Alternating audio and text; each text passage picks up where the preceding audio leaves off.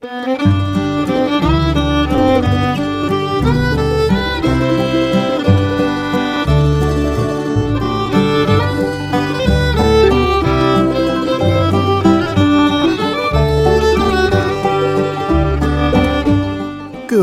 morning, Oregon. I'm Finn J.D. John, FJ at OffbeatOregon.com, and this is the Daily Offbeat Oregon History Podcast. It's Monday, so this is an archive show. First published as a newspaper column sometime in the last 10 years. Thanks for downloading, and I hope you enjoy the show. This story was first published on October 21st of 2018 under the headline "Stubborn Citizen Teamed Up with Governor McCall on Bottle Bill." Here we go. Longtime Oregonians may remember a time in the mid-1970s when the Welcome to Oregon signs at the state's southern border were superfluous. One could tell the difference between Oregon and California by the amount of litter on the side of the road. The difference had mostly vanished by the mid-1980s. By then, California litter levels had dropped to match. But during the time it existed, the phenomenon was, according to those old enough to remember it, stark and startling. Social scientists never studied this, of course, but its most likely explanation will be found in Richard Thaler and Cass Sunstein's book, Nudge. In it, Thaler and Sunstein point out that when an authority wants to encourage different behavior, it can change the choice architecture so that, although people still have just as many choices as before, the quote-unquote right choice is easier to make, or more obviously better, or fits in with established habits. Their example is making organ donation an opt-out rather than an opt-in choice when people apply for driver's licenses. It's still your choice, but if you don't much care one way or the other, you're a donor rather than a non-donor. Most likely, Oregonians in 1977 littered less than Californians because they'd been nudged, and Californians had not yet. The default behavior for the average Oregonian was to stick that empty beer or pop can into the back seat to dispose of later. The default for the average Californian was to toss it out a window, just as it had been for the average Oregonian before the nudge. And with the habit of hanging onto pop cans came the habit of hanging onto other litter as well, reinforced by the same public service advertising campaigns that had been largely ineffective before that nudge came. This nudge had been delivered in 1971, when the Oregon State Legislature overcame the ferocious resistance of the beverage and beverage container industries and passed the nation's first bottle deposit law. The law was virtually bulldozed into the legislature by a laconic, square-jawed logging equipment salesman named Richard Chambers, and despite the resistance, its supporters managed to keep it alive long enough to be noticed and adopted by legendary Oregon Governor Tom McCall. Chambers and McCall made a good team. No multi-billion-dollar industry stood a chance against those two. Richard Chambers was a near-perfect example of a classic sort of mid-century Oregon man. Independent, stoic, unostentatious, and utterly unimpressed with things like prestige and status. He grew up in Salem, then dropped out of college after 1 year to join the Navy. That didn't last long. One day an officer dressed him down for some silly violation, and Chambers cold-cocked him with one punch. The Navy decided it was better off without him, so he went into the Merchant Marine Service.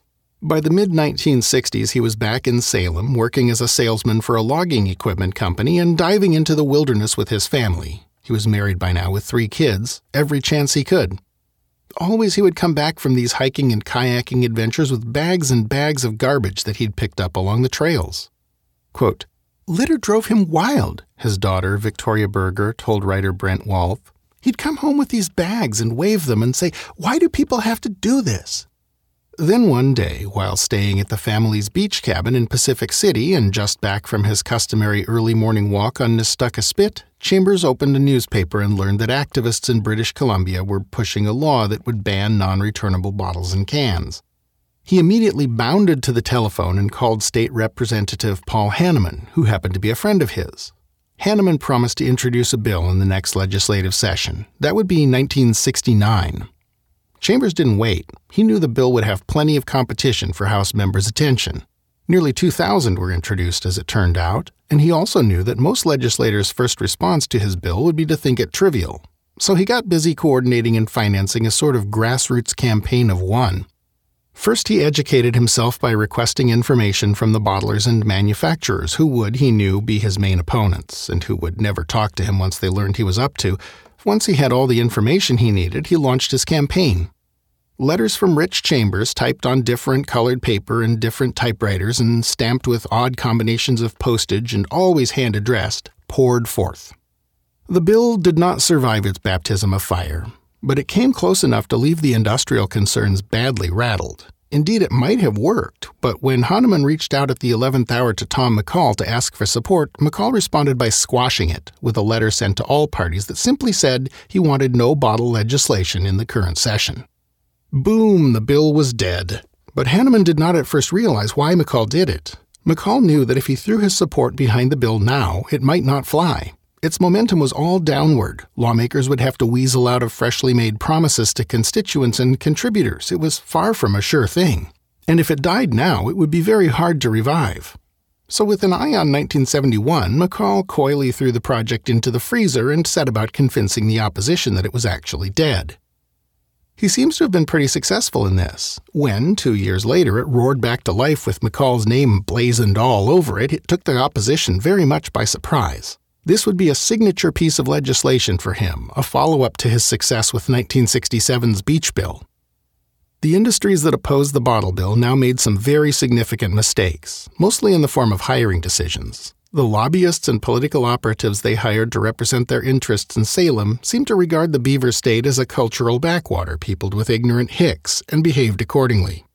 Quote, "They did the most awful job," Senator Betty Roberts told Brent Wolf. "It was like, here we are from back in the East, and here's little dinky Oregon. That was their attitude. You don't understand this bill. Trust us." Apparently working on the theory that these rubes were too ignorant to know better or too poor to be able to resist the temptation, several lobbyists actually offered to straight-up pay legislators for no votes. One called Roberts the night before the vote and promised, quote, "plenty of money for Democratic candidates if the bill died." Roberts, shocked, simply hung up on him. That same night, Senator Ted Halleck got a phone call from a lobbyist who actually named a figure, $5,000 for each no vote. Halleck, doubtless both offended by the attempt and insulted by its diminutive size, cussed the caller out and slammed down the phone. After word of that got around, there could be no doubts about the outcome. And the next day, Oregon became the first state in the country to require a deposit on beverage containers and to experience the halo effect of this little nudge on its citizens' attitude toward litter in general.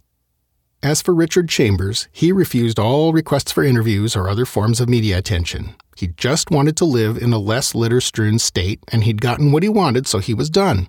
People urged him to campaign for bottle bills in other states. Chambers replied that he didn't care what other states did. He'd mind his own business, and they could mind theirs. Several years later, McCall heard he was dying of cancer and recognized him with the state's new Clean Up Pollution Award. He must have been pleased to receive it, but stoic to the end, all he would say on the subject was, "I am in no way qualified to receive this award." He was almost certainly the only person alive to hold that opinion. Key sources in this story included works by, of course, Brent Wolf, as well as Mark Henkels. That's our show for today. Thanks again for listening. This podcast is part of Offbeat Oregon History, a public history resource for the state we love. What you've been listening to is one of more than 500 stories originally created and published as newspaper columns in first-run syndication between 2008 and today. You can read them all at offbeatoregon.com. Other Offbeat Oregon goodies include an active Facebook page, a Twitter feed, a ton of historic photos, and a bunch more stuff, plus a book, including visuals for today's show and full citations to sources. All these things are accessible via our hub page at offbeatoregon.com. This podcast is covered under a Creative Commons license. For details, see offbeatoregon.com/cc. Our theme music is by the Atlas String Band and was written by Carmen Ficara. Listen and download more at atlasstringband.com. Questions, critiques, ideas for a future episode? Email me at fj@offbeatoregon.com. Episodes of Offbeat Oregon History are uploaded around 6 a.m. every weekday, so the next one will be on your device and ready to go before you know it. Until then, go out and fill up the rest of the day with good stuff. Bye now.